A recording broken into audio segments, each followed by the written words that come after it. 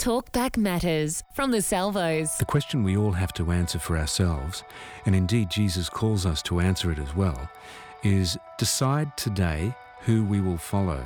Who do we say that Jesus is? By ignoring the question, we've already answered it. Dr. Paul Barnett joins us for part 2 on the truth of the historical accounts of Jesus, looking at the writers who walked with Jesus and saw it all unfold before them. Well, you have the Gospel of Mark, which is almost universally believed to have been written under the authority of Peter himself. Right. His name appears prominently at the beginning and at the end and on the way through. And in ancient literature, it's been established that that is a technique by which writers used to say who their chief authority was. Right. Mark himself doesn't claim to have been an eyewitness, and Luke doesn't claim to have been an eyewitness, very significantly. And yet Luke claims to have had information handed over to him by the disciples, which he has then consolidated in his gospel. And early tradition says that, and reliable tradition says that Mark's gospel was written, as it were, under the authority of Peter. Yes. Yeah. What about Matthew? Matthew very probably was, in fact, Matthew Levi, the tax collector. But Matthew doesn't disclose much of himself in his gospel. But there's very good reason to believe that Matthew was, in fact, Matthew Levi. I love what Luke wrote at the beginning of his, how he researched it all thoroughly so that we could know, or so Theophilus could know that it was true, the person. The truth. Now, when he says Theophilus, is he talking to a person, Theophilus? Yes, I think so. Yeah. Theophilus was, as a matter of fact, it does mean friend of God. Yes. But it was not just a made-up name. No, because it makes sense. We know of there was, for example, a Jewish high priest named Theophilus. Yeah. So it's not a made-up name; it's a real name. It makes sense that he was talking to someone. Very likely a patron. It was expensive business to take years out of your life to research, gather material, as Luke must have had to do to write Luke and Acts. So, who provided for him? Who put bread on his table to enable him to laboriously piece this information together and write it? Must have taken a huge amount of time in the ancient world to do that. So there's a very, very good case that Theophilus was both a Christian and a man of means who provided the wherewithal for Luke to write his massive 2-volume work, which represents 25% of the New Testament. Luke's the biggest contributor by words to the New Testament. Because of the book of Acts as well, right? He wrote the book of Acts as well, yes. Right. He would have written them as one, Luke Acts as one book, had it been possible to have a papyrus scroll that was big enough, but papyrus scrolls really only worked if they were not longer than about 10 metres long. And scholars have calculated that both Luke and Acts are each 10 metres long. Right. It's interesting that you mentioned that, actually, because Jesus at one stage gets up to read from a scroll. From a scroll, something that Isaiah said, which was talking about the coming of Jesus. Yes. And so in the Old Testament there are many, many references about a Messiah who was to come. Sure, absolutely. Yes. And Jesus made it very clear that he was that Messiah. Yes, that's indeed the case. Jesus saw that all the various trajectories of Old Testament hope and specific promise intersected with him. The time is fulfilled, he said, which is his way of saying the scriptures are being fulfilled.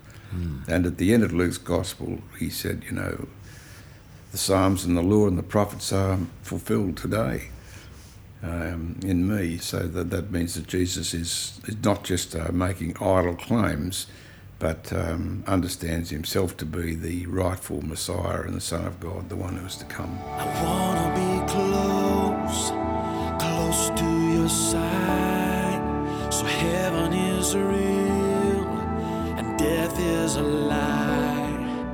It goes to say that he didn't leave room to be just called a good teacher, did he? No, he didn't. I'm surprised at how many intelligent men, intelligent women, they select teachings of Jesus that they think, yes, I agree with that, but no, that's not. How they make it a selective approach to who Jesus was, yet you have to take the whole thing. You do. And if, as C.S. Lewis wrote, if he wasn't Lord, he was a liar or or delusioned. Sure. Yes, we like to cherry pick. I suppose we all do, Yeah, that's to a right. degree. I don't think it's just some people who do that. I think probably all of us tend to have our bits of Jesus that suit us and other bits that we say, oh, that's too hard, or don't agree with that. Yeah.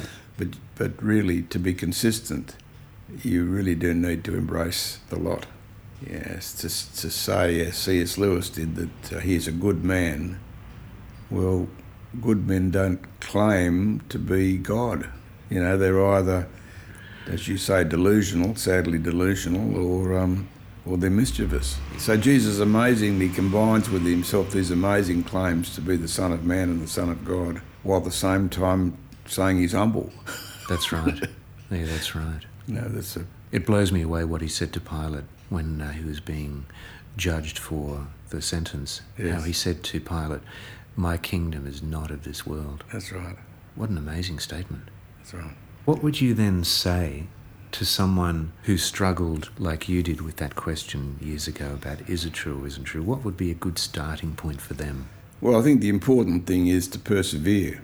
All truth is God's truth. Historical truth, scientific truth. God is the source of truth.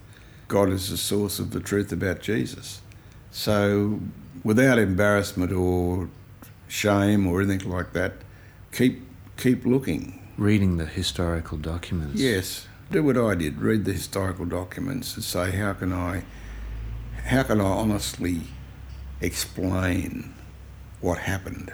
I think ask the cause and effect question. Be prepared to go wherever the truth leads you. But here there's a cautionary note to be sounded, and it is that each of us have, in our view, a vested interest in our own autonomy and calling the shots for our own lives. And we worry that getting too close to Jesus will mean that he starts calling the shots. He's the one that starts directing traffic, as it were. And that's pretty scary, particularly if we are into things that we sense are not really his will for us. But I would just say this, that there's nothing that Jesus takes away from us that's worth having. Nothing. Great point. And that his purposes for us are for our best, our real happiness, our real joy, our real contentment, because he saves us from ourselves. As you mentioned with the cause and effect, when you decided that, when you realised, yes, this is true, Yes. what effect internally has that had on your life? Oh, it is another world. If anyone is in Christ, it's a new creation. Yeah. You're living in a different universe. You're living in a different world. It's a world in which there is now peace where there previously wasn't. It's a world where there was real hope. I'm not a young man. I don't have too many more years ahead of me, and yet I face the future confident Yes. in God's love and care of me, and confident of his warm welcome when my time comes. His promise to us. And that's not to do with any achievement of mine or any goodness on my part. It's purely God's mercy and love. Yeah. So I guess it's like being in the best of families where you don't have to prove anything. You don't have to do this to be accepted. You don't have to sort of be a sporting star to win your father's approval or something like that. Yeah. That's not God. God's not that kind of father. And through Jesus, we know that God. And as I say, that is another world. Yes. And it's a world of peace, a world of joy, it's a world of hope. Not without its difficulties, not without its hassles. Yeah. But nonetheless, you find the real strength from God to deal with your hassles and overcome them. I wanna be near to your heart, loving the world, hating the dark. My last point comes actually from what you've just said, that in all of the other religions that I've looked at, Yes. so far. There is one difference. We cannot ever be good enough. Form. It's all about you in the end. Yeah. But you can create a kind of cosy security because, of what you have achieved in terms of how you have tamed and domesticated the religious system that you're with. But it's delusional. Yeah.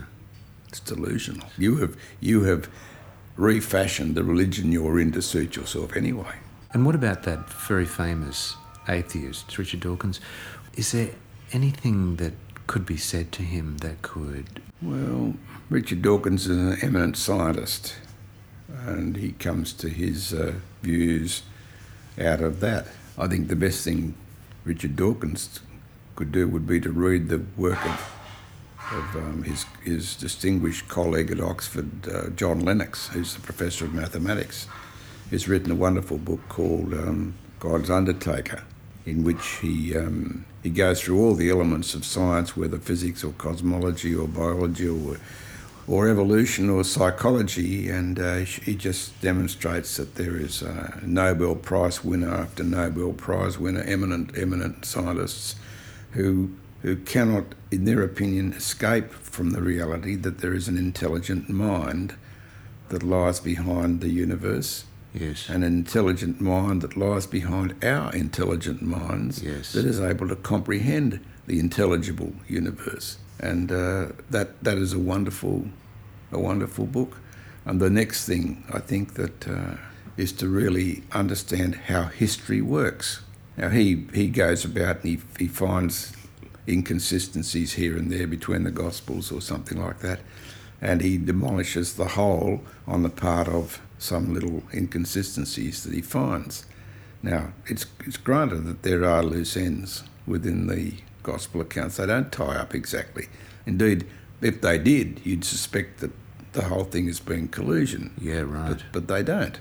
Right. But that's the nature of history, and history is the nature of the records that we have. Yes. So I think he lacks an understanding of how history works. If he did, he would understand that the case for the historicity of Jesus, the case for the historicity of the resurrection, is compelling. Yes. Was it C.S. Lewis that wrote about Galileo, how he created a working model of the solar system? And an atheist came into the room and said, that's incredible. He had the Earth, he had the moon going around the Earth, he had the planets going around the sun, this working model. And the atheist said, that's incredible, who made that? And Galileo's response was, nobody. And the atheist, and the conversation went along the lines of, that's, someone had to make that, it's amazing. You've got the moon going around the Earth, you've got the Earth going, all the planets, and Galileo said, nobody made it.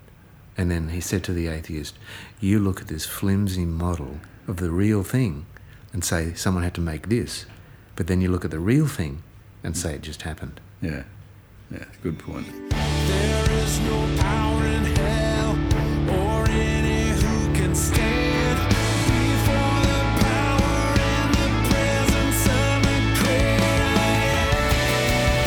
The great I am. The great I am. Yeah. This is Light and Life. To contact us, go to salvos.org.au/radio.